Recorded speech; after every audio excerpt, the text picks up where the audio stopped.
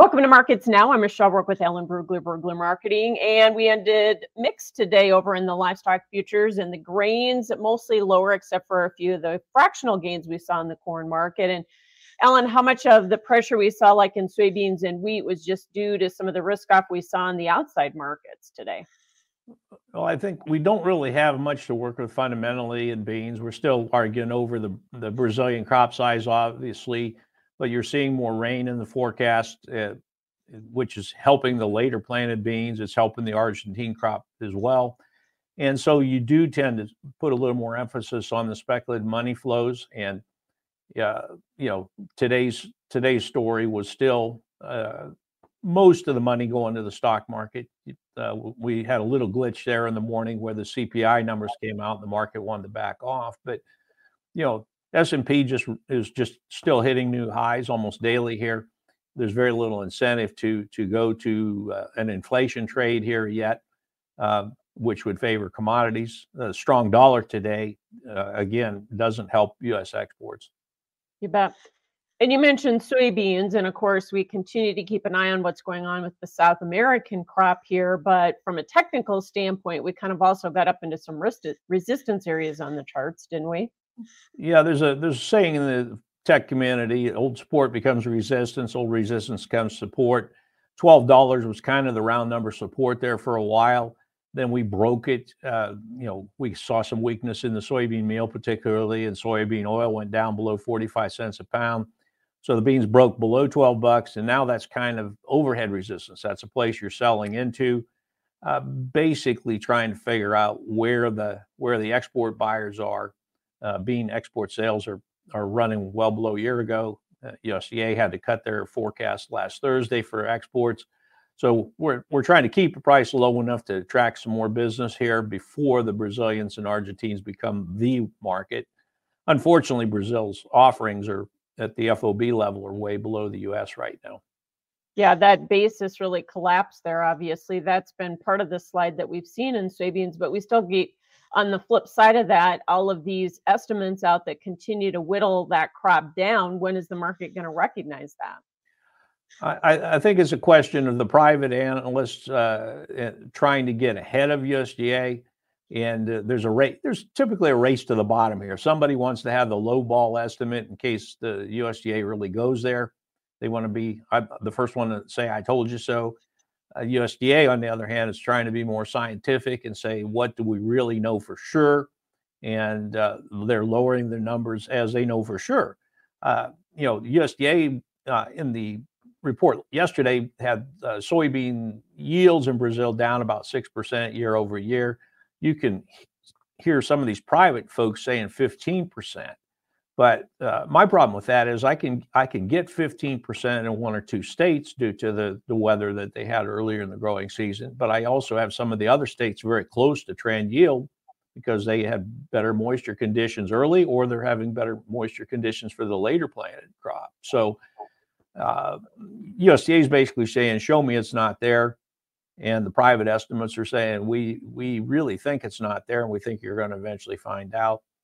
The true numbers are probably somewhere in the middle. Corn is even more difficult because, of course, a big chunk of the Brazilian corn production is second crop, and it's just being planted. It's only 27% planted right now. So you really, if you're saying that the crop isn't there for second crop corn, you're very early. Right. And the planting has actually been pretty fast there. So is there an idea that maybe we'll get a few more acres out of that than they expected or not? Yeah, you've kind of got a dichotomy going there, or schizophrenia, or whatever you want to call it. I'm not a psychologist. Some of the estimates are still lowering the second crop corn acreage, but you had a prominent firm down there in Brazil called AgRural that actually raised their acreage estimate from what they had been carrying, basically saying that the wetter weather conditions had encouraged a few of the producers that were discouraged early to go ahead and get some more second crop corn in. They were also able to get the beans off. And so you're getting a little bit of revisionist thinking there. The crop is still overall going to be smaller than last year, but maybe not as bad as some of the earlier estimates. And the specs are short, over 300,000 contracts here. Are we getting close to a point where you think we're going to find support on the charts, or the funds are going to quit selling that short side of that market? Well, the funds definitely have a huge exposure on the corn side. It's the fourth largest net short for the spec fund, or the managed money is the way CFTC labels it. Fourth largest short position they've ever had. So that's a risk manager's question. How much further do we want to stick our neck out on this when prices have already dropped quite a bit? The argument for staying with that is short crop, long tail. Prices typically are going to go down for a couple more years here after a 10-year high like we had in 2022. So they're inclined to be patient. But again, that's a large position. Could easily be threatened by weather forecast or even acreage. USDA is going to give us some new acreage numbers for the U.S. tomorrow. Maybe there's a surprise there, or maybe El Nino comes along, ends up, and we go to La Nina by summer, and that gives us a whole different set of questions. Pressure in the wheat, was that all from the higher dollar you mentioned earlier? I wouldn't say it was all, but certainly that's an issue. We would like to see some more export sales. We've got, we're still behind on, if you look at export inspections year to date, we're still running a little soft there. We've got some wheat on the books that needs to be shipped. But again, China hasn't been real aggressive about asking for those SRW shipments.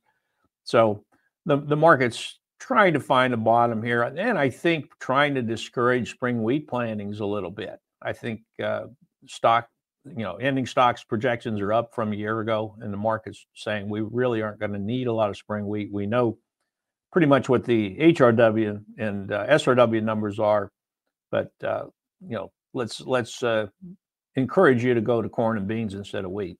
Cotton market back up today after a bit of a correction yesterday, but that market looks like it's been on a pretty good run here. Is that just because of the tight supplies that we see? Well, you're sitting on tighter ending stocks. You're under 3 million bales. You've got some questions about acreage for this year. Are you really going to get a big rebound in acreage, or is it going to go to corn or soybeans or milo or something else? I think the market's trying to bid to get some more acreage here. You've got the dicamba question here with that Arizona court ruling saying that EPA should not have allowed registration or permit you to use it. Almost one stat I saw said that 90% of the cotton acreage is a dicamba tolerant variety or set of varieties. So the question is how well, if you can't use that product, and I'm sure there'll be appeals. If you can't use that product, what does that do to your weed management? Can you effectively manage using other combinations of products, or are you going to take a yield hit? And if you're going to take a yield hit, then we need more acres. Absolutely. And December cotton at what, 83.50 and change today? Is that enough to get any acres back? It still doesn't compete well. If we have a model, and we'll share that at our Omaha seminar on Thursday.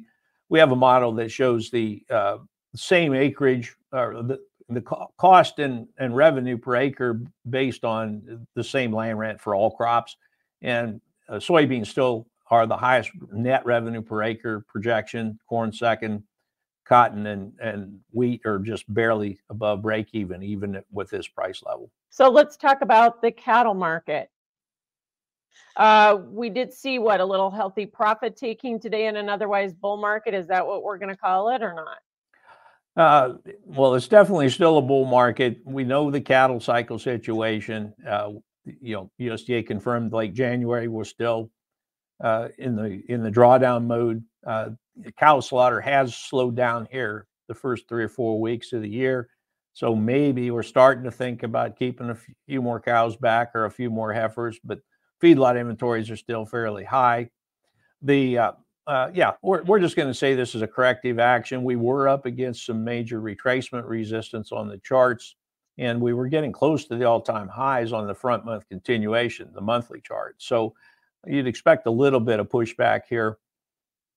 market's going to look at the cash trade this week and decide whether those increased slaughter numbers we're going to see in March are being pulled ahead, or if we're going to have to wait to get them.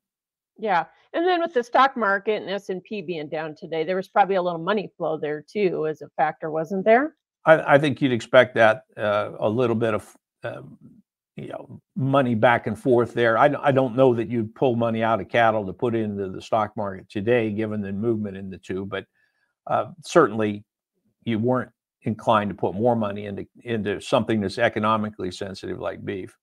Yeah, definitely. All right. Always a pleasure. Thanks for joining us, Alan Brugler with Brugler Marketing. That is Markets Now.